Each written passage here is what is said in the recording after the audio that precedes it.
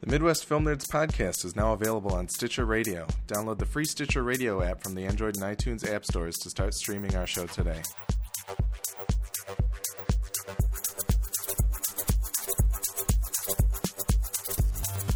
Welcome to the Midwest Film Nerds podcast. I'm Willie. I'm Nick. And I'm Alex. We got a lot of fun stuff for you today, guys. We're going to be talking about the Suicide Squad casting, which we just found out about, I think, like an hour ago.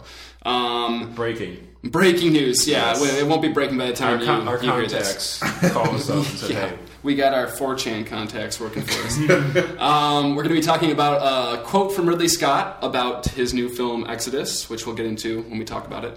Alex has a little surprise something for me and Nick here. It's not that much of a surprise, but I think you guys will like it. Okay, well, he's got a little news ditty for us here. And then finally, we're going to be covering the Star Wars trailer like everyone else on the internet is. But we do it better because we're the Midwest Film Nerds podcast. Before all that, we do have some feedback from our good friend Yoop. And the feedback is, congratulations, Nick, on your birthday. That's the feedback. Thank you, Yoop. So, meant a lot. Was it a good one? The Good feedback? birthday? Yeah. No, birthday. Oh, yeah, it was excellent. Was it worth it? Congratulations? I think so. From across the pond?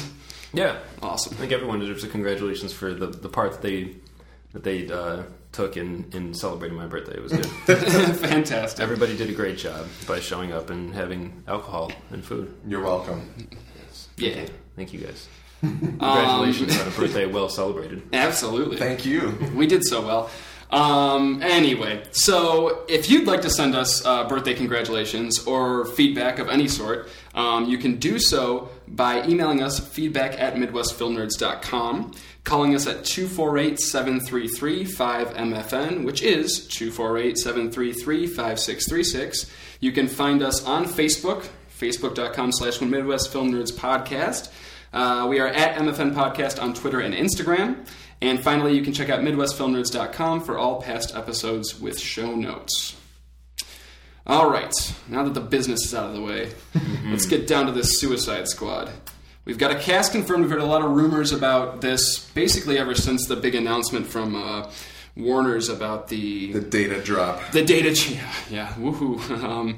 It was a big one. But anyway, we've heard lots of rumors, and as it turns out, a lot of those rumors were true. Yeah. Our cast for the Suicide Squad, we've got... Oh, is it confirmed? It's confirmed. Oh. Will Smith... Warner Brothers has announced the cast of Suicide Squad. Okay. This is 100%. Unless Warner Brothers is trolling us all.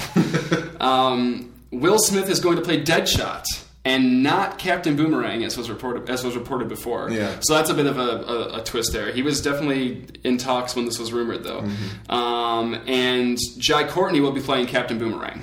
Oh my God, Captain Boomerang is in this movie. Yes. So all you collective Captain Boomerang fans who just started crying, just wipe those tears, because he's in the movie. And Jai Courtney's playing him. So. And Jai Courtney's playing him, which is not a bad thing.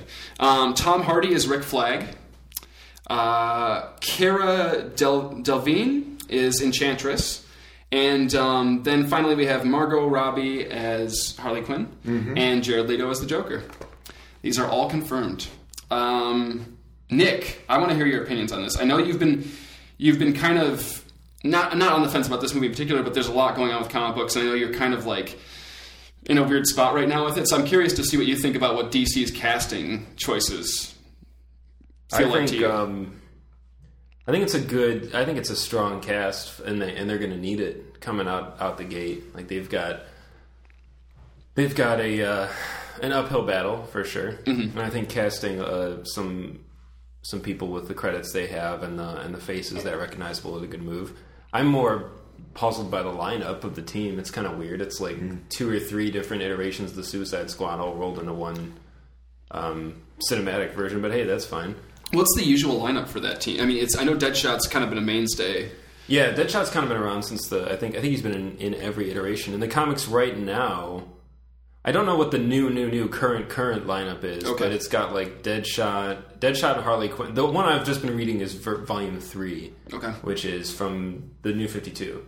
And that's Deadshot, Captain Boomerang, Harley Quinn, a couple others that are not on that list. Okay. So Rick Flag, I know, is from version 2, and maybe 1, volumes 1 and 2. Okay. And I don't know about Enchantress. The new Suicide Squad currently: Black Manta, Deadshot, Deathstroke, Joker's daughter, and Harley Quinn. Right. So they're going with kind of it seems like kind of an old school mix and like some of the newer established members. The Joker is the one that puzzles me. Straight humanoid people too, which is like they've had like some weird freaks and stuff on the team. So anybody know what Rick Flag's deal is? I'm not familiar with the character. Okay.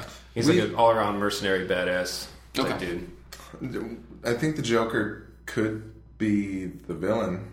I don't know if he's necessarily on the squad. We don't know who's on the squad. They might be going to take him down or something. Because like the animated movie, The Assault on Arkham, I watched that. And in that, the Joker plays a pretty pivotal role, but he's not part of the team. He's like in Arkham when they go into Arkham to do some stuff, and then he's kind of running around causing trouble, as he is wont to do. Well, he's not traditionally a team player, so that's why I think that's why the one kind of... Yeah, I don't think he'll be on the team. I think he'll be either like some weird Hannibal Lecter style role where he's like supporting them, or he's just inside prison, and I don't know.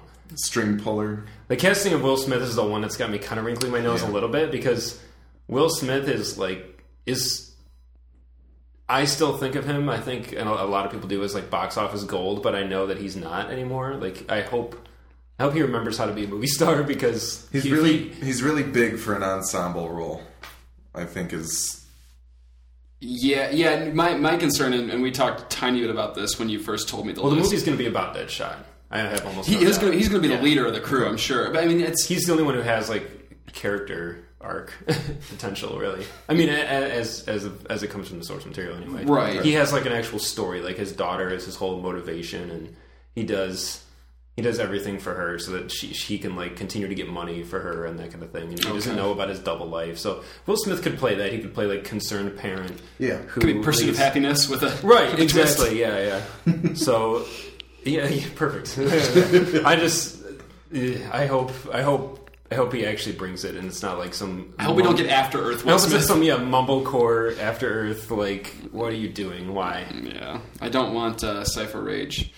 I'm excited for it, though. I am much more excited to see a lot of what DC has to offer in the next couple of years than Marvel at this point. Okay. Just because I'm ready for something new. I kind of want to see what else is going on, and I want to see the two studios start to make each other step up their game. So fresh it's studio. Cool. It's cool that there's news, you know?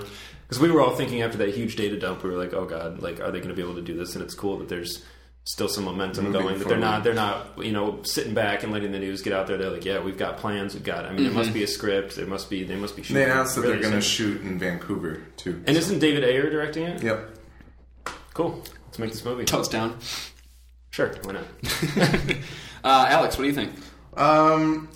Yeah, I think when the Jared Leto rumors came out, I seemed a little bit butthurt about it, but I had no reason for that. And I don't really know why. I for some reason I wanted it to be somebody more interesting, but he's not boring by any stretch. I think it's just your personal embarrassment with Jared Leto. Yeah, he can't be in any more movies because I've already told him that I love his movies. So you have to love this one. Yeah, it's true. I'm pot committed at this point. You are honor bound.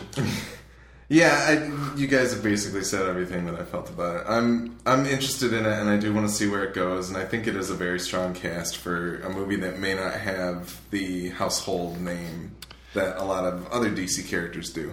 Yeah, I am almost a little surprised that they didn't go a little more, because I know Nick had mentioned that they're all kind of humanoid characters. I'm a little surprised with Guardians of the Galaxy being so successful that they didn't go a little weirder with it. But that being said, it could be kind of a nice mixture of weird and gritty as opposed to weird and like sci-fi, you know. So, and I think DC, they're a little early on. They may not want to go too weird too quickly. Just to do it, which is actually kind of cool. I'm glad that they didn't carbon copy you know. That's kind of the beauty about DC, though. Like,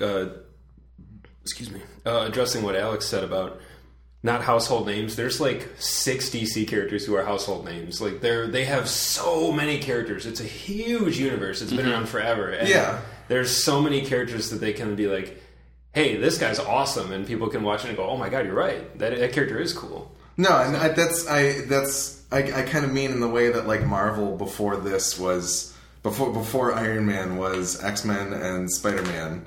not a lot of people knew the name Tony Stark. My mom didn't know the name Tony Stark. Oh, absolutely. Like, DC, everybody knows Bruce Wayne. They know Clark Kent. A lot of people know Wonder Woman. They know, like, a lot of the really big DC characters. Suicide Squad isn't one. Like, if I walked up to my parents, even either of my brothers, and said, "Oh, hey, do you know about DC's Suicide Squad?" They'd both be like, "What?" Mm-hmm. So, personal anecdote, but that's it makes sense. Thinking. So, we will see. I'm much more intrigued now that we have a cast. Yep. Next up here, Ridley Scott's Exodus has just hit theaters this weekend, or it's hitting theaters this weekend? Soon. Okay. It's coming soon. Yeah. I think it's this coming week. Maybe. It's coming up soon, and there's been a bit of online kind of negativity towards the fact that this movie, like many other movies based on biblical stories, all the main characters are predominantly cast. It's white actors or British actors or Australian actors, that not exactly who you'd expect to be playing Moses. Egyptians.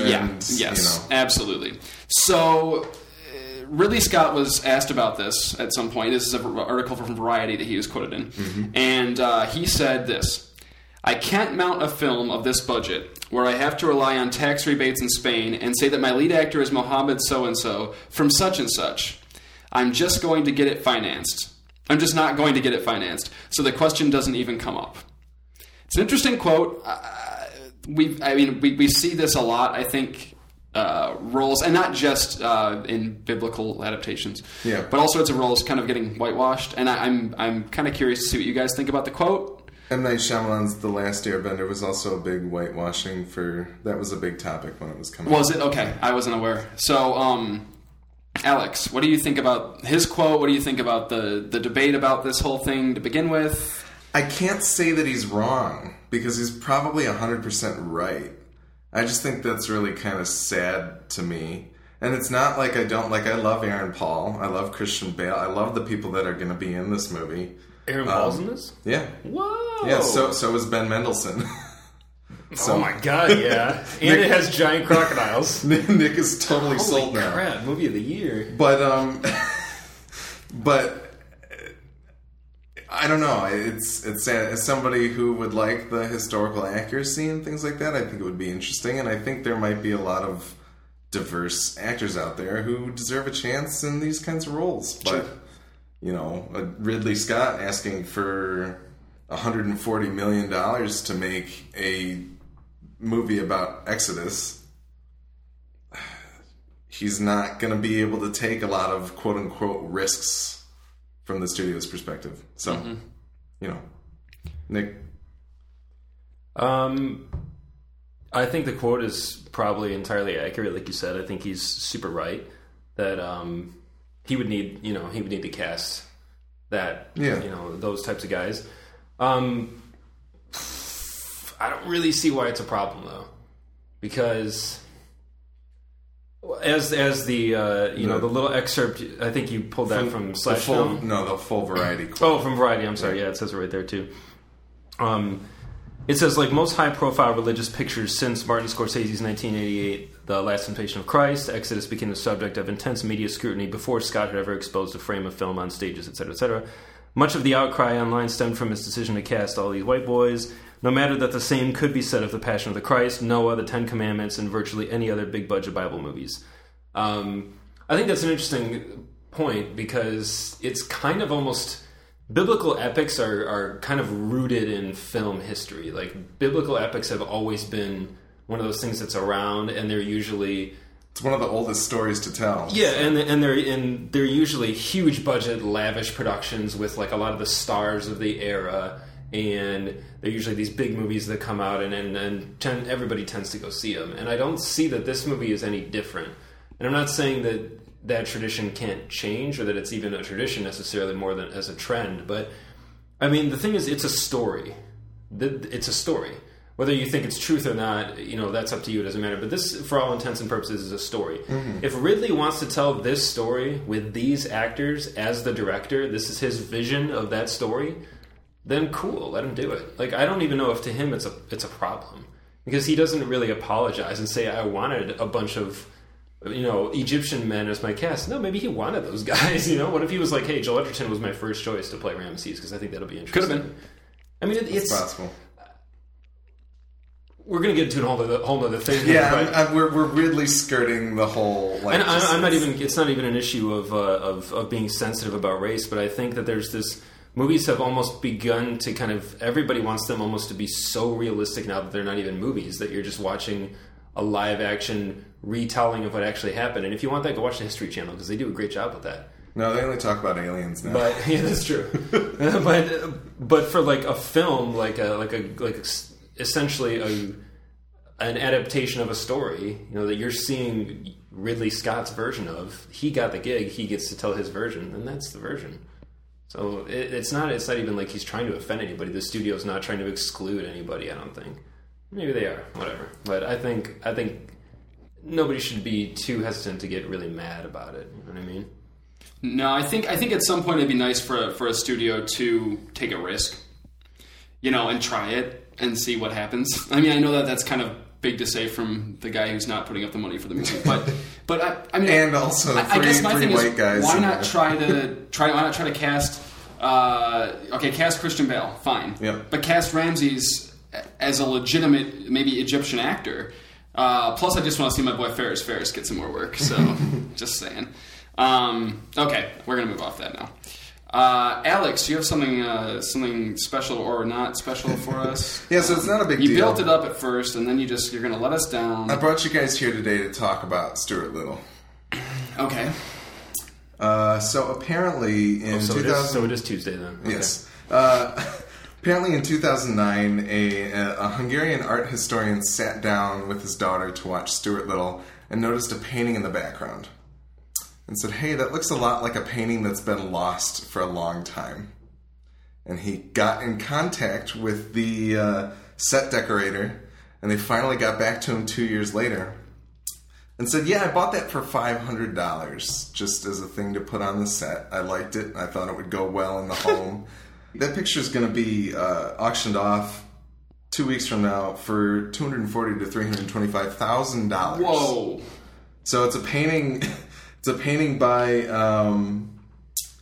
Robert Bernay. I totally murdered that pronunciation, but it's the sleeping lady with black vase, which has been, it's been missing since 1928. That's insanity. And he randomly spotted it in Stuart Little almost like a decade after that movie came out, almost. Wow. And tracked down that painting to figure out where it was and to verify that it was real. How insane is that? That's insane. That's like could be a movie itself. Yeah. That is really cool. It's very neat. So I'm glad you threw that out there. He reached out to the set decorator and said, "Hey, by the way, you're sitting on something really a piece of history." Yeah. Apparently, he somehow got in contact with the people who created the movie. Maybe appealed to the studio or something like that, and said, "Hey, can you get me in contact with somebody?" And finally, the set decorator came forward to be like, "Yeah, we got that for $500." And apparently, it was at a Pasadena antique shop, just hanging on the wall. Wow! And she bought it for $500, and now it's going to be sold for orders of magnitude more than that. That's insane. But anyway, I just thought that was interesting. It's like that's probably never going to happen again. Yeah, it's one of those weird. It reminds me, and I might have brought this up on the podcast, but I know I've talked about it recently. The whole somebody realized that L. Frank Baum's jacket is in the Wizard of Oz movie totally by chance because somebody went to a thrift store and bought it for the man sitting on the bench at the beginning of the movie. That's insane. Who is the wizard? But anyway, that's insanity. Yeah. Well, thank you for that, Alex. That was nice. You're quite welcome. Kind of a cool, off the beaten path story for us. No, not so off the beaten path. Alex is going to disappear for a moment because Alex does not watch trailers. So, and this is a big trailer, so he does not want to spoil this for himself. Nick and I are going to discuss the Star Wars Episode 7 The Force Awakens trailer, which just went online Friday and is obviously taken the internet by storm. First thoughts, what did you think about it? I thought it was awesome. In every way, shape, and form? In every way. I think everything about it was really cool. I think It's a movie that I've obviously been very excited for since it was announced. I would love to go back and listen to older episodes to figure out follow all of our individual trajectories on this movie. It would be a journey, I'm sure. Yeah. But I got a little more excited when they announced, JJ, and then I remember reactions were mixed amongst us about the original cast. But anyway, when this trailer was coming out, I was like, oh, no way, it's going to come out. And Friday morning came around, and I, for some reason, was like, I have to drop whatever I'm doing and watch this trailer. Mm-hmm. And I finally sat down and watched it, and I was like, totally blown away. Yeah, it was way more satisfying than I expected it to be, and it's just a teaser. It's a really good teaser. Yeah. Oh, it's a huge tease. I mean, you don't even get a glimpse of what probably a lot of people were hoping to see. Yeah. Oh, yeah. Which is I think that's great. Though. The original. I'm so happy that they did not choose the route of throw Harrison Ford's face all over this thing. Or all three of them. Yeah. That'll happen down the road during promotion. Yeah, the first real trailer, I'm sure we'll see Luke, we'll see Han, they'll be in there. And I'm down. But I hope that for the most of the campaign, it's kept kind of minimal. Because I think that this movie feels like it's the beginning of kind of a torch passing thing. Oh, yeah. So I think that that's kind of been the general consensus. And I think that to shove just original trilogy characters in people's faces would be... It's not the point. No, it's not. And I'm glad that this is a good indicator that they're moving in the right direction, that they showed us the two new leads and they're... Yeah, and they both... I mean, in the tiny bits you see of them, I'm compelled about who they are already. Oh yeah, me too. I'm interested to see who John Boyega is and why he is where he is. I don't want to say too much for those of you who haven't watched it, but I'm going to say a little bit, so suck it and watch the trailer. Yeah, just watch it, for real. It's a teaser and it gives away nothing about the movie. Yeah, you'll enjoy. Except that things look sweet. They do, but I mean, things like Boyega just waking up and having no idea where he is, clearly being It's a very striking way to start the teaser. What an opening. I mean, and we're on a familiar, I don't know whether it's Tatooine or not, but we're on a very familiar looking planet. I'm willing to bet it is. It probably is. But for the sake of not throwing out the false information, we don't know. Daisy Ridley looks cool. I love the look of the speeder that she's on. It like totally the sound it makes. It's straight Ben Burt magic. Dude, it looks like a natural progression of the technology we saw in the original trilogy. And that's one thing that, and I said this before when we first talked about it, that was sorely missing in the prequel trilogy, and I think that that's something that is often an unsaid issue of that trilogy, is it just doesn't feel like Star Wars. No. You can't just throw an actor in robes and give him a lightsaber and have it feel like Star Wars. Hey, it's a Star Wars, go see. Yeah, please go see. Please purchase tickets. My favorite moments of the teaser were the stormtroopers and the dropship. Was so cool. The atmosphere is insane. Oh yeah, immediately I was tense. I was like, "Oh crap, what's going on?" Like the stormtroopers actually look like they have their act together. They actually look tactical, and I'm like, legitimate, organized. Yeah, maybe they're actually an army now. Yeah. The X-wings, gorgeous, flying over the water. Oscar Isaac looks good in a helmet. I didn't even realize it was him until the second watch. I wasn't sure. I was like, "Is it him?" And then I had to pause it. And I was like, "Oh yeah, that's awesome." But I mean, the money shot is the Millennium Falcon. Oh, the number one movie I saw this year is the ending of the Star Wars teaser of the Millennium Falcon. Right, doing gymnastics in the air, and then right as the cut point with those TIE fighters just screaming by, I was like, oh my god! We're seeing that shot is so perfect to end the trailer because the Millennium Falcon is certainly it's not it's the most iconic Star Wars ship. Period. The TIE fighter is the most iconic enemy ship, period. Yeah. And then you've got this shot over the desert landscape, which is obviously very iconic Star Wars visual. So just very cool. I also love the movement of the Sith or whoever he is. Oh, me too. He kind of like hobbles, and I'm like, ooh, he looks like I can't wait to see that face. He's got like a weird combo of like slouchy like swagger. Looks like he's kind of a badass. He's kind of broken, but he like doesn't care. Just doesn't give a shit. I think the new lightsaber is awesome. I'm down. Yeah, I don't care. It's. Yeah, you could probably argue that it's silly because it's a little silly, but it's a broadsword lightsaber. Yeah, whatever. No, I was a big fan as well. I think everything about it is pretty cool. I think that there's a lot of. I wish more. I never mind. And in terms of new characters too, we really didn't see that many of them. There's still a lot to see. No, Gwendolyn Christie, we still haven't seen. We still haven't seen Domhnall Gleeson. Andy Serkis. Yeah, there's a ton. most of it, we've only seen 3 faces, actually. Yeah. And 1 body, so... I'm excited. Yeah, I think it's great. I think it's a very cool thing. It was cool to hear the Star Wars theme again. I've heard some people saying that it's not... they're probably in the minority at this point, saying they don't really like it, or they don't think that there's any of the Star Wars magic in it, but I wholeheartly disagree. I think that this thing is smothered in Star Wars. It feels like it's already an entry into the universe. I think that's just. I mean, you're a pretty dang big Star Wars fan, and I'm a Star Wars fan.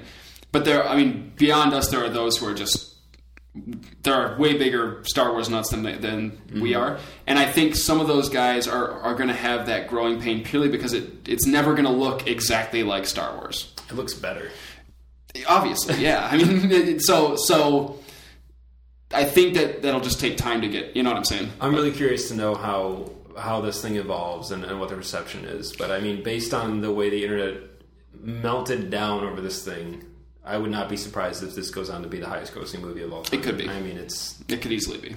We saw 80 seconds of it, and the internet exploded. And as long as it deserves to be that high grossing, I'm cool with it. Yeah, for sure. All right, well, we're going to bring Mr. Morell back here. I don't think I mentioned this earlier in the episode. You correct me if I'm wrong, but we are reviewing a movie this week. I don't think I even said we were reviewing a movie. You didn't. So, F you, Alex. I would forget something. I figured we'd get to it. It's on the title of the It's the title of the episode. Yeah. So, I did not dissuade you from listening. This is director Alejandro González Iñárritu's Birdman, starring Michael Keaton, Zach Galifianakis, Edward Norton, Emma Stone, Naomi Watts, Andrea Riseborough, bunch of very talented people. The IMDb summary says, a washed-up actor who once played an iconic superhero must overcome his ego and family trouble as he mounts a Broadway play in a bid to reclaim his past glory. Yes. Yeah. Pretty much. Pretty solid. Alex, you're back. I am back. What did you think of Birdman? I think I'm still really digesting the movie quite a bit, and I think it'll take at least another viewing or two to really comprehend what was trying to be done. But there's so many layers to all of it that I think it's an interesting think piece, but overall as a movie, I don't really know if I enjoyed it. Okay. I think it was an interesting experience, though. I think the performances especially by Michael Keaton and Edward Norton, are fantastic. I love Edward Norton. Everything that he does in this movie is great. And we'll get to a little bit more about how both of them, Michael Keaton and Edward Norton, are kind of playing themselves a little bit. I found that interesting. But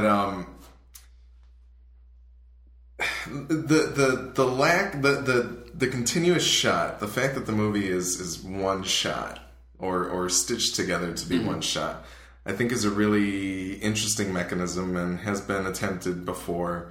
With things like Children of Men, and then even before that, started with Rope by Alfred Hitchcock. I think it did a good job of keeping me interested and kind of wrapped up in the story and tense, but I don't know if it really serves a great purpose to the movie. I don't know if it helps enhance what is trying to be told by the movie, but we can get into that a little bit more, probably in spoiler Terry. But overall, I think it was interesting. I enjoyed kind of the jazz drum beat going on throughout the movie to just kind of build up a little bit of that tension that I was experiencing as well. And overall, I think it's a very interesting movie. I don't think it'll end up on my top 10, but I think it's definitely worth seeing. So, okay. That's all right, cool. Nick, Birdman, Man of Birds. Birdman. But by the way, I was really disappointed it wasn't about Hanna-Barbera's Birdman and Harvey Birdman. Well, of course, but anyway. Just, for those of you who haven't seen it, it's not about that. I was disappointed it's not about Bill Hader's character Birdman from Portlandia, the Australian walkabout guide. Birdman, I feel kind of the same way Alex did. When we walked out of the movie, and I was like, And the more I've thought about it, the more I liked it, purely because it's so different. And that's both good and bad, because it's different, I think, with function, where it serves a purpose, and then it's different sometimes where I feel like it's just trying to be different and weird. Like, I think Alejandro, who I don't think I've seen any of his other movies, so I don't really know what the guy's like in terms of films, but you know, I've got a pretty good bite on Cuarón and Guillermo del Toro, and I know these guys are all boys. Yeah. So I'm curious to kind of see some more of his films now, but this could have been an amazing movie. There's a lot going for it that is phenomenal. It's got an excellent cast. It's very, very, very frighteningly well directed and shot. But from some of the story, where it goes and what it chooses to do, it kind of bothers me, because I almost wish they had gone a little more straightforward route at times. Because I think that there was a really powerful movie here, and I think it got a little too excited to be silly sometimes. And sometimes it felt like it was trying to be a drama, and sometimes it was trying to be a comedy, and sometimes it was trying to be a satire.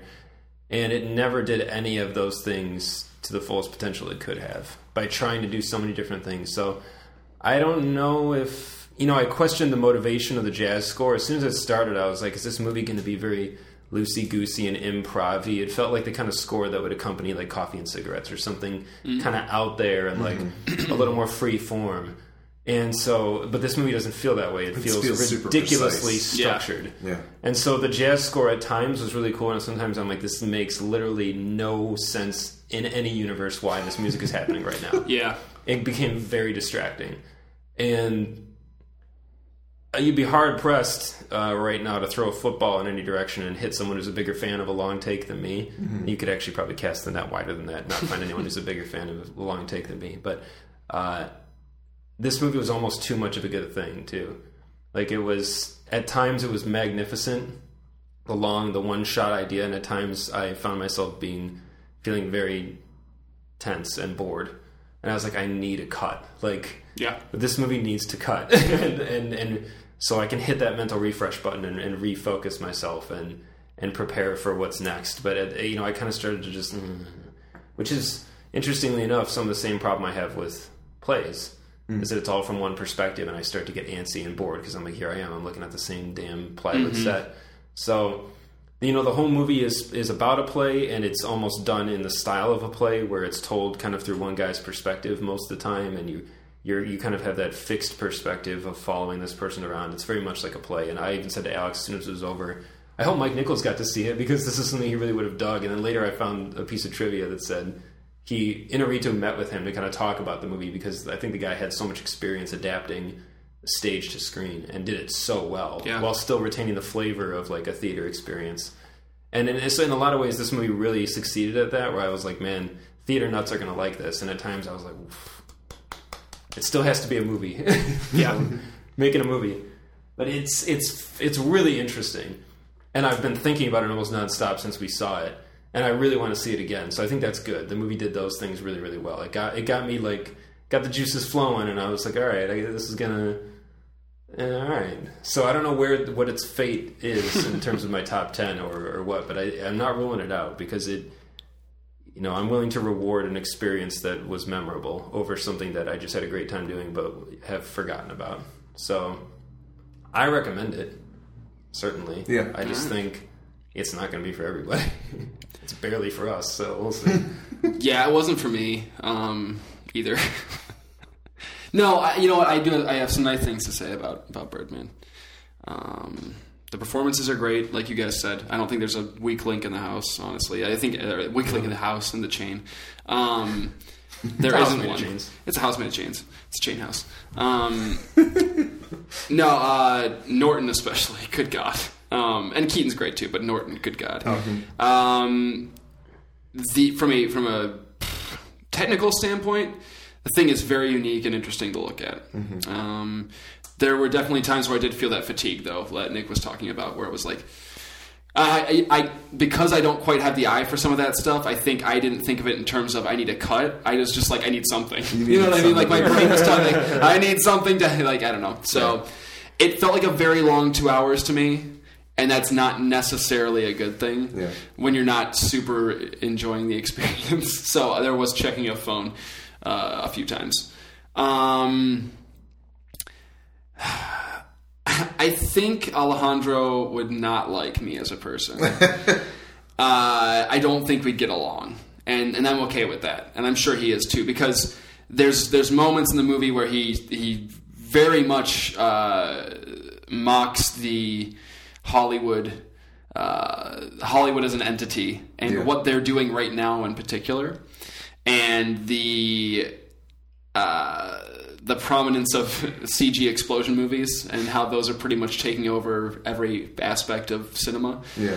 But then the moment where he kind of parodies that a little bit in the movie was like my favorite moment from the movie. So clearly we would not see eye to eye. I was like, why aren't you doing more of that? Come on, Inarritu, do it. You wanted to see Birdman.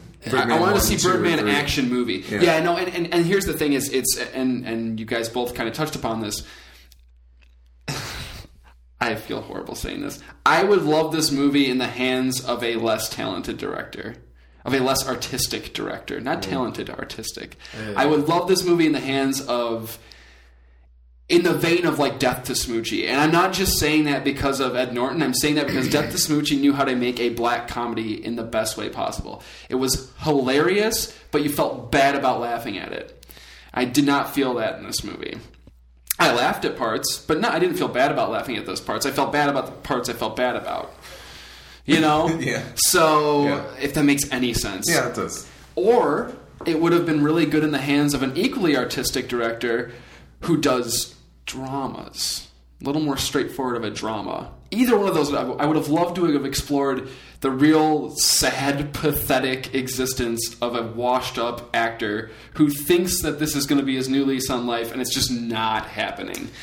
Yeah, that would be interesting. And it gets really close to being that story. It's like nope, sorry, just kidding. It's a comedy again. I think it's so ambitious and tries to take on so much that it doesn't really follow anything through. Well, the movie is barely a complete story. Like, and the fact that I'm not sure how it ended for a number of reasons kind of bothers me. It's a little frustrating. Like your comment about it maybe in the hands of a less artistic director is really interesting, because this movie he never really commits to a course. Mm-hmm. And the whole movie is just kind of mean. Like, it's kind of a mean movie. It's a very mean-spirited movie. It picks on everybody in the movie. And it's kind of upsetting. And it picks on everything it touches. It doesn't feel like it does it for a particular purpose either. Like, he doesn't drive it to a fine point. It's just a lot of, like, really surface... And it's pretty cynical. Yeah. I have no problem seeing a movie where there's no one to root for. Like, some people do. They're like, I needed somebody to get behind. And I'm like, no, that's fine. If they're all despicable people, I have no problem watching that. Nobody in this movie is a despicable person, really. They're all like okay people. They vary from like kind of scummy to like you feel bad for them, you sympathize with them, but the movie just makes them all out to be shitty, and it doesn't really let you get behind anybody. Yeah, and that is frustrating. It's kind of a bummer. You're like, oh, you want to leave the guy alone. One of these. It's very, I don't know, doesn't paint anybody in a great light. No, and you want somebody to kind of not even root for, but just somebody to kind of like grab onto for the over the course of the ride, and you don't really get that. I'd be bummed out if we didn't mention, well, at least I don't know how you guys felt, but if I didn't mention how awesome Zach Galifianakis is. I think he was my favorite part of the movie. That's true. You know what? It's funny because I went and saw it with Nikki, and I kind of said to her afterwards, I was like, why was Zach Galifianakis in that movie? Like, and then she goes, actually, it was pretty cool to see him in a role that wasn't Zach Galifianakis-ish. And I was like, you know what? That's exactly why he was in this movie. She was totally right. He was actually, I thought... He was the most normal person in the movie, like, in terms of, like, their behavior. And he felt very authentic. I bought him 100%. He was really, really good. Yeah. And I'm glad they didn't make him like a silly guy with a beer belly or anything like that. It was kind of like Jack Black and King Kong-ish to me, where he kind of broke out of his typical shtick. And he was actually really good. No, you guys are absolutely right about that, because you and Nikki are totally right. No, There are very few people I can truly suggest this to. I think anybody who's interested in the art of filmmaking would probably it'd be worth seeing, purely for what it accomplishes at a technical level, cinematography and everything. I think anybody looking for a laugh riot is not going to find it here. I think anybody looking for like a dark, really kind of nasty drama is not going to find it here. Yeah, I think he really ultimately ends up sacrificing a lot of story and plot satisfaction for technical prowess and experimentation. Yeah, and that's not a bad thing, but ultimately it doesn't make for as Nick said, it doesn't add up to being like a satisfying film for any number of reasons. Yeah, and it's weird. It's like a this is like the cinematic equivalent of a Coney Island. It does a lot of things okay, doesn't do any of them that well because it has no specialty. Whoa. So you're saying this is a camera phone, which is neither a good phone nor a good camera? No, it does both. There you go. Nick agrees with that. Let's not pick on Coney Island here. I'm not saying all. We are the Midwest Film Nerds. We have to stand behind. There are plenty of Coney Islands out there who do everything, but none of it particularly well. So, cool. Spoiler Terry, boys. Yeah. All right. We're gonna hop into the spoiler wagon, and we'll be back.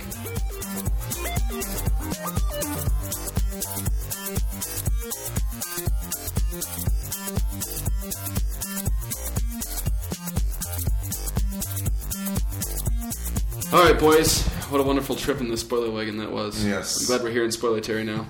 Feels safe or dangerous. Nick, I know you wanted to mention. Just mention it. Just go for it. I'm throwing it right to you. Well, I read an article earlier on a website that we talk about a lot. I don't know whatever. David Shannon /Film wrote. There you go. Yeah. Thank you, Alex. I wrote an article that said, let's talk about the ending of Birdman. I agree. Let's talk about the ending of Birdman. Are we talking the final shots? How the film actually ends. Okay. But before I could even get to the meat of the article, he had a thing that said, it's called a sentence, and it said, this movie doesn't just want to make you feel something. It wants to say something about humanity and stardom and the inner lives of celebrities and the cultural genocide that superhero films have wrought upon us. I kind of disagree with the entire sentence. And I think it's important because either I missed something big time and need help understanding it, or David did. And I think some of it is kind of what I said along the lines of, like, this movie is ambitious and has a lot to it. Like, I think the superhero thing, like, the idea that this is coming out as we're getting a boom of superhero movies and it's talking about how the heights of these people's careers that's in not an superhero accident. movies and then they do nothing, like, they end up doing nothing. I think there's something that's supposed to be there, but I don't think it ever gets to a coherent thought. I would agree. And his previous sentence ended with... the film seems like it was done in one long, continuous take. Birdman is stuffed to the gills with ideas and importance. Importance in italics. There's nothing important in this movie. No. Nothing. And that I'm 100% confident in. This movie is Inarritu poking fun at a lot of things. And that's all he's doing. He's poking a lot of fun, which is fine. I agree. A lot of it is funny. And one of the shots I did love in this movie was the fever dream he has of Bumblebee cavorting on stage with Spider-Man and Iron Man. Yeah, and that was full-blown Death to Smoochy, and I loved that part. Yeah. I was like, this is funny. And I totally get some of the things he was aiming for, but he is not swinging the heavy bat of drama and trying to dissect the Hollywood machine and really bring it down. Not at all. I wouldn't say that he wasn't trying to. I would say that he fails at doing so, if that is indeed what he was trying. That's why I don't think he was trying, because I think he's good enough, his reputation is good enough that I think if he really, really wanted to do it, he would have done it. Yeah. I think if he wanted to go there, because the movie literally has a Walter Mitty style sequence where a giant robotic bird is attacking helicopters and shit in the street. Like, if you want your movie to be really serious and dramatic, you don't have that. Like, he was having a little bit of fun in that moment, like pointing out how ludicrous superhero movies are. But the thing is, like, but I also don't think that seriousness, I don't think you can't have importance if you have fun. I don't think they're mutually exclusive. I suppose you're right, but the way this article is written, or the way at least I'm reading what's been written, is that this is a heavy hitter of it's kind of an indictment of the movie industry, and I don't really think it is. I think it is in the way that, like, I gotta go back to the Death of Smoochy thing. Death of Smoochy's not ripping apart children's shows. It's just kind of teasing them, being like, you're a little silly, and it's kind of having fun with the notion that what goes on behind the scenes. And this movie could have been a really, really powerful meditation on what happens when actors become celebrities and get caught up in it being an A-list actor in like a tentpole superhero action-y movie, and then what happens to them afterwards. Because it's something I've long wondered about, and probably always will. What happens to someone's psyche when you can't walk on the street without somebody going, hey? And this movie almost treats it like it's a good thing. Like, it's kind of on his side a lot of the time. And, like, the movie never really makes... It sounds not... And now that I'm, talking about it like this, I'm almost like I'm doubling back on what I said earlier with the movie being mean to Michael Keaton. And it kind of is a lot of the time, but at the same time, it kind of roots for him. Or not roots for him, but kind of has his back. Like, it's very sympathetic to his character. Yeah, it still kind of paints him in a negative light in terms of his relationships with everybody, but it doesn't really condemn him for, like, making a ton of money and being a movie star and then wanting to do something more with that. Like, everybody kind of makes fun of him and goes, oh, you're a washed up, shitty superhero who wore a rubber suit and a cape. Like, what do you know about theater?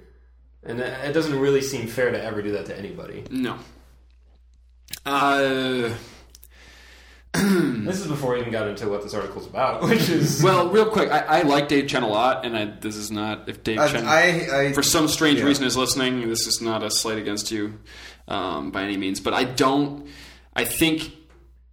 this is totally fair, because technically we should be drawing what we want to from the movies we're watching. And if that's the thing he's drawing, that's totally okay for him, but I don't get that. And I think that what he's saying is very from the mind of somebody who's very involved in movies and movie criticism, and particularly because also filmmaking. I think it's a little dramatic. I think calling superhero movies a cultural genocide is a bit strong. I think that I don't know exactly what he means by that, and that seems a little silly to me, but write in, Dave Chen, and tell me what you meant by that, so yes, I can better Dave, understand. We'd love to have you come on and time. While I am a David Chen supporter, there have been many /filmcasts who have been like, what in the hell is Dave talking about here? Yeah. So come on so we can argue with you. Yes. Dave Chen. No, and I wanted to say very much to Willie's point as well. I think the idea of this movie's importance to Dave Chen, I think it's a very subjective thing. I think if he wants to find importance out of this movie, that's totally up to him.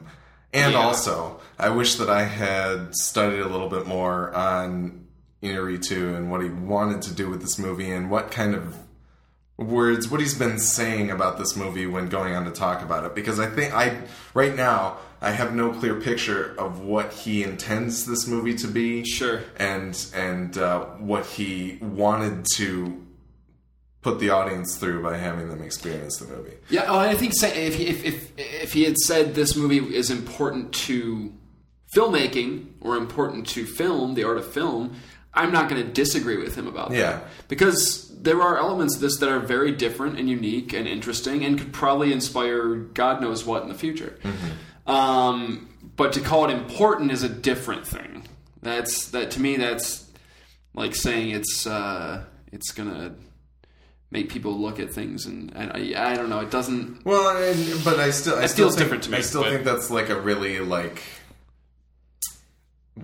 David Chen calling this movie important isn't the Library of Congress or Criterion Collection deciding to make this part of their collection. Well, no, of course not. If that happens, which actually it kind of really could, either of those could easily happen in my opinion, then that's a bit of a different story. Criterion could scoop this up, and I think it would be totally justified purely on a technical level. Absolutely, yeah. I've seen plenty of Criterion movies that I walked away going, huh? But I knew that it was something That's there. most of them. But if the Library of Congress writes in and is like, this documented an important moment where superhero movies took over all movies and we no longer took risks and told different stories. Like, that's what the Library of Congress says. I think that's equating to David Chen being like, this movie is super, super important, and that being true for everybody in the world. But instead, it's just David Chen being like, I find meaning in this and I want to try to find meaning in this. That's what I take away from it.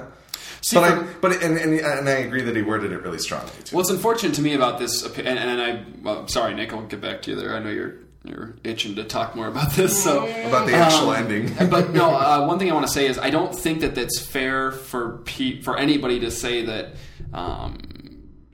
these dumb popcorn movies are taking over. Because honestly, if you want to look at like popular science fiction films in the 90s versus now, we were getting such higher quality stuff than we were then in terms of everything, in terms of storytelling, in terms of thematic material, in terms of cinematography, in terms of special effects. I think if anything, we're on an upswing, and we're like things like Snowpiercer. You kidding me? That bridges the gap so perfectly between big budget action sci-fi thriller and art house movie, better than almost any movie I've ever seen in my entire life. So I think that's a totally... There are still going to be crap that comes out, but guess what? There's crap that comes out from every genre. Yeah. So, I would be really curious to know why Iñárritu wrote this the way he did.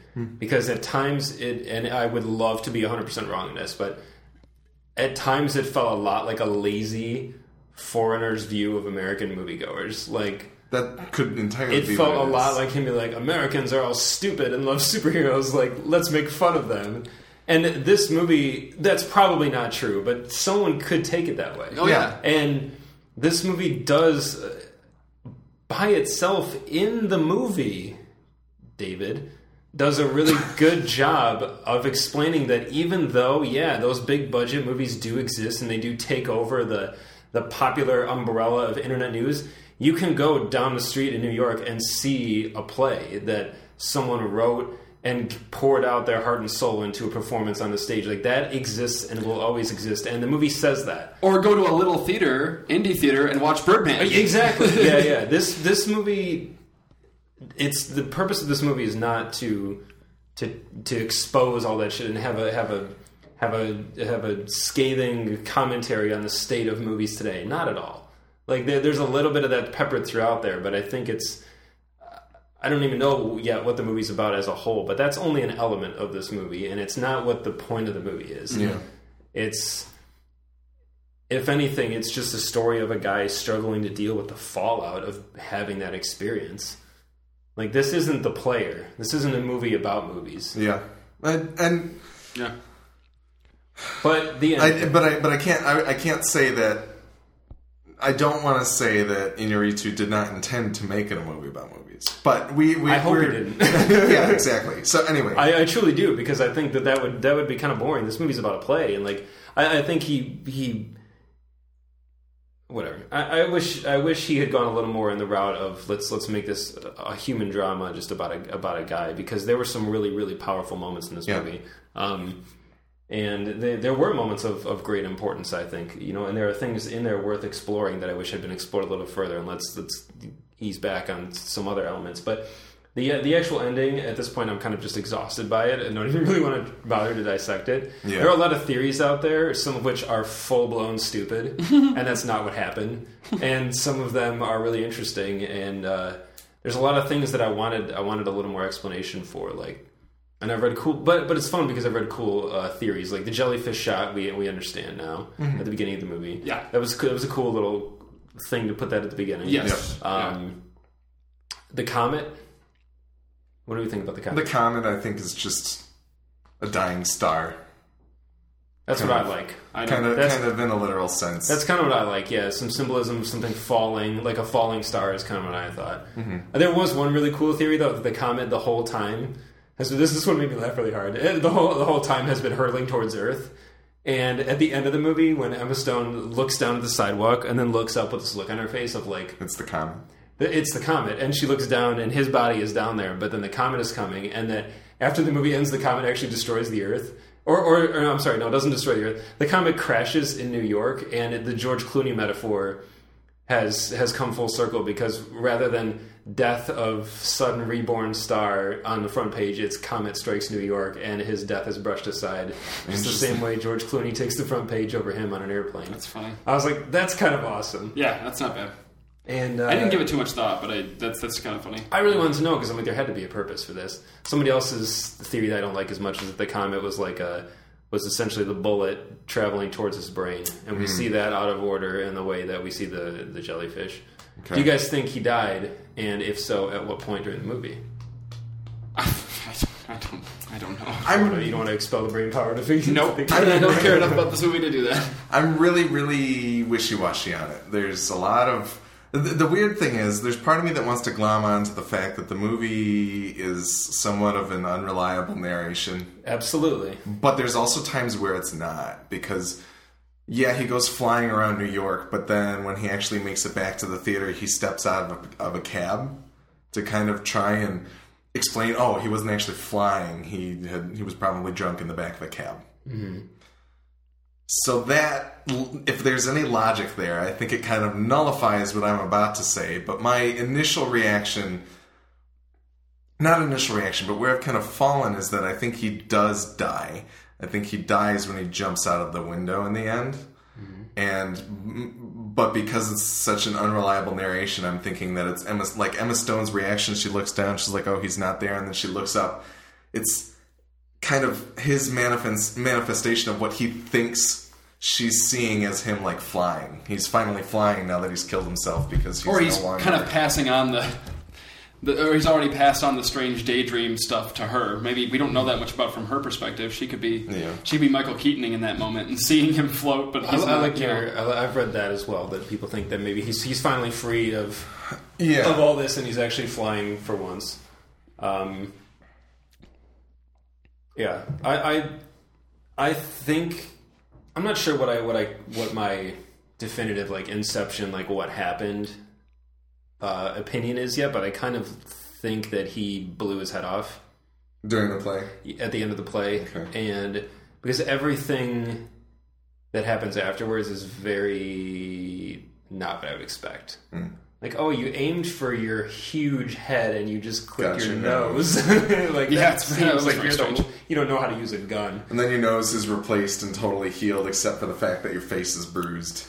And you've become a trending topic, and the woman who hates your guts and everything that you stand for loved your play. That's really... And you invented a new form of acting in which every night you're going to blow your nose off in front of the... it's all very, like, convenient.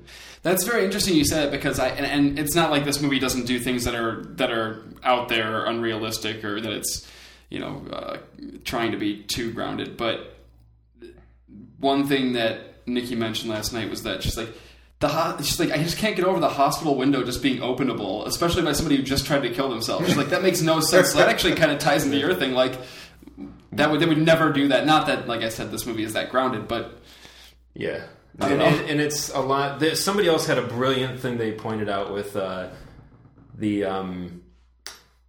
part of the reason I already love talking about this movie is there is a lot in there, and I guess I can't fault David too hard for wanting to read into things a certain way, because Absolutely. There are a lot of people going through this movie and finding little things, and they're talking about at the beginning of the movie when he's having her buy the flowers, and he says, "What do they smell like?"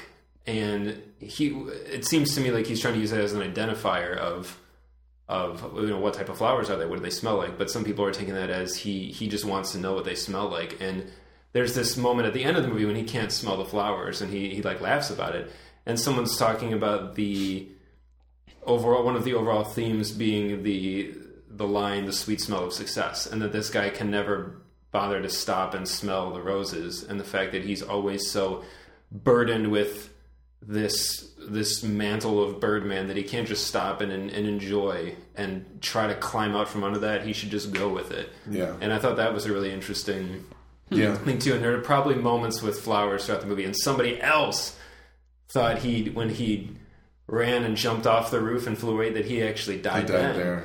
And that they point out that the scene right after that, when Amy Ryan comes to visit him, he's laying flat on his back in like a corpse-like pose in a room stuffed with flowers, and his wife comes to see him, and they're both she's wearing like slightly funereal clothing. Like opening night clothing, potentially, but also potentially funeral clothing, yeah, and they have an intimate moment where, I mean, it's cool. That's really, really cool. It's cool, yeah. And there's a lot of stuff like that in this movie that makes me really want to see it again. Well, and the other thing that I kind of like, the one of the points that I really walked away with after thinking about it for a little bit, I kind of like how the movie is what the critic says at the end.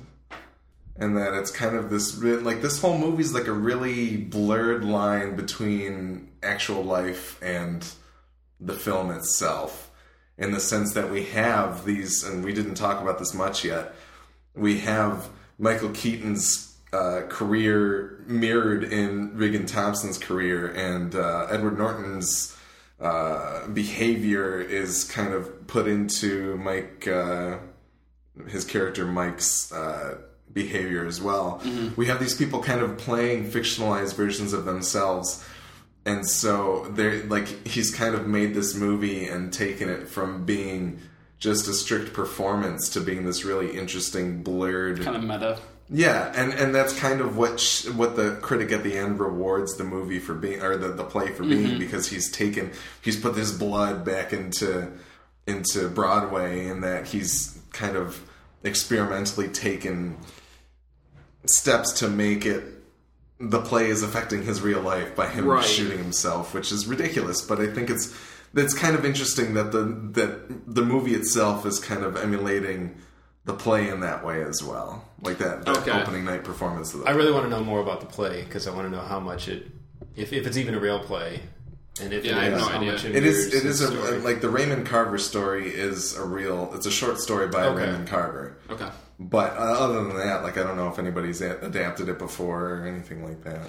I just really wanted to see him come on stage in the Birdman, like go completely nuts and just come out in the Birdman costume. I don't want to see kind of chubby older Michael Keaton in the Birdman outfit so bad. I just want to see Norton's reaction laying in bed with Naomi Watts to him storming in there going, I mean, the scene of him naked and coming in and just winging it like that was brilliant. I thought that was a great scene. I was like, this is really cool. There were tons of moments in this movie where I was totally along for the ride, and I was really enjoying it. Yeah. And the very last thing I want to touch on real quick, I know we're approaching the end, but this is really fascinating, and I saw this online.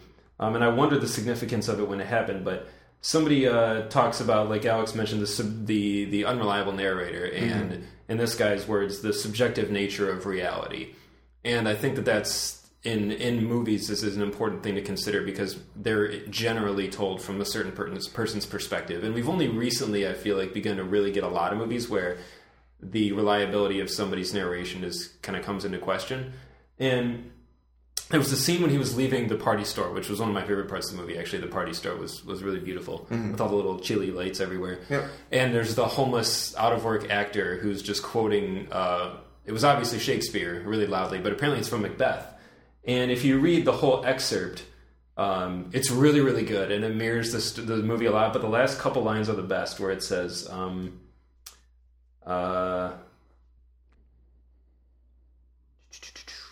basically says, and all our yesterdays have lighted fools the way to dusty death. Out, brief candle.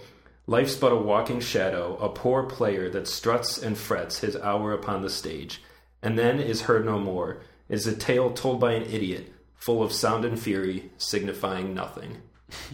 And I think that best sums up this movie. Yeah, because it's a tale told by an idiot, full of sound and fury, signifying nothing. And I think that's pretty cool, because her, coupled with the way he's not that important most of the movie, as Emma Stone points out, and her exercise with the toilet paper, with the idea that they're just a blip in everything. The calendar of the cosmos. Yes, and even the calendar of humanity, and the calendar of movies. Like, does it really matter? Yeah. And I think that's pretty interesting. It is. This guy's entire comment, there's a lot more to it than that, is actually really, really good. I won't read the whole thing, but I would encourage, if you go on the subreddit movies and look up the official discussion for Birdman topic, there's a lot of really, really great stuff in there. Another weird thing that I wanted to point out, we're over time at this point, but that homeless man who's reciting the Macbeth, when he says, "Oh man, was that? Am I giving you too much?" That's exactly what the guy says on stage in the beginning of the movie. Do you guys have any meaning for that? Do you know? Not yet. I noticed it. Yeah, I don't have any. I think it. I mean, one of them everybody considers a bad actor, and then the other one's clearly a homeless ex-actor. So maybe he wasn't such a good actor. I don't know. Well, he looks so mortified, and that his reaction to that is so like horrified. And I think maybe the reality of like there's a billion actors out there who all want to be actors, and who just how many people there are. Mm-hmm. I think maybe it was a little something to do with that. Like he was kind of realizing. Maybe he doesn't have it so bad. Maybe, but I think he probably felt a very complex reaction to that moment. But like, do you think that there is any meaning behind mirroring those exact lines between those two people? Do you think there's any meaning behind mirroring these exact lines between? I don't know. That's why I'm asking the question. I'm not. Are you just mirroring my lines? What? I'm looking in a mirror right now. It's amazing. Anyway, I'm not sure, actually. Write in feedback at MidwestFilmNerds.com. I was trying to think about it for a few beats after that scene. I was like, what could that mean? But then I was just like, it's probably just one of those weird deja vu-y kind of moments where he's been stricken by this. We didn't even get into what the hell was going on with like his supposed telekinesis superpowers. Yeah, there's and a lot of that to me gets wrapped into like the unreliable narration. It was simply him chucking stuff across the room, and or was it? Yeah, I don't. Who knows? Who knows? Yeah, just him grabbing and throwing things around because all of it was pretty explainable. Why did the light fall from the ceiling? Could just be coincidence. Who knows? Yeah. Maybe he hired his daughter to drop it. I think it's a really Edward cool. Norton did it. It's a really just to cause some shenanigans.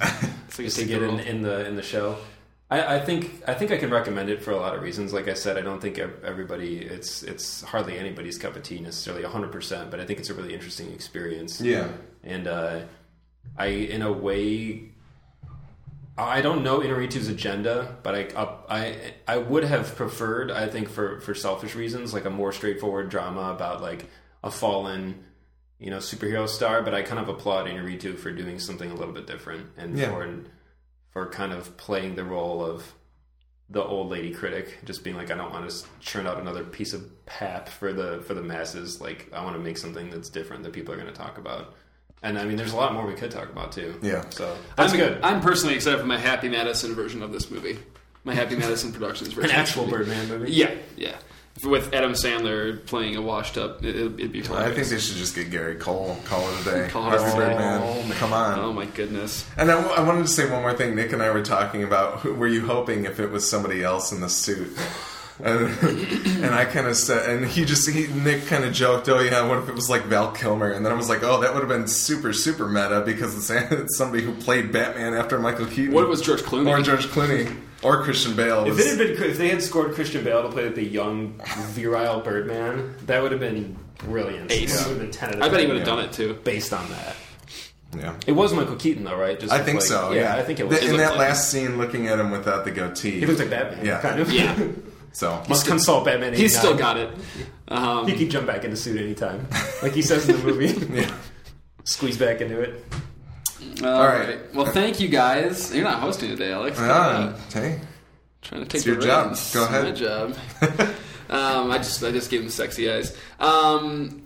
If you liked what you heard here tonight, or you didn't like it and you want to listen to Alex instead, because sometimes he's way better than I am, MidwestFilmNerds.com. All past episodes and show notes. It's true. Yeah. Skip the 3 when I was in Japan if you didn't like this. If you didn't like this one, skip those. No, don't, because they're all really good episodes. They are. They absolutely are. Yeah. I don't think I'm on any of them either, so it's a real departure. So we both need to leave for the good of the show. Just get out of here. You can also find us on Facebook, facebook.com/Midwest Film Nerds Podcast. Twitter, we're at MFN Podcast, as well as Instagram. And then if you want to send us some feedback, which we will read on the show and respond to, hopefully kindly, Mr. Chen, email us, feedback at MidwestFilmNerds.com, or call us, 248-733-5MFN, which is 248-733-5636. Don't know what's going on next week yet. Yeah, we'll figure that out. Maybe a Christmas treat, perhaps, possibly, potentially. White guys in Egypt doing biblical things. That's coming too. That comes out December 12th. Yeah, I believe we've got another. We've got something in between. So wait for my Ben Mendelsohn crocodile movie later. But Ben Mendelsohn Crocodile Hunter. I would watch that. Yep. Mm-hmm. Anyway, He's Australian. Thank you guys for listening. And Kyle XY, go watch a movie.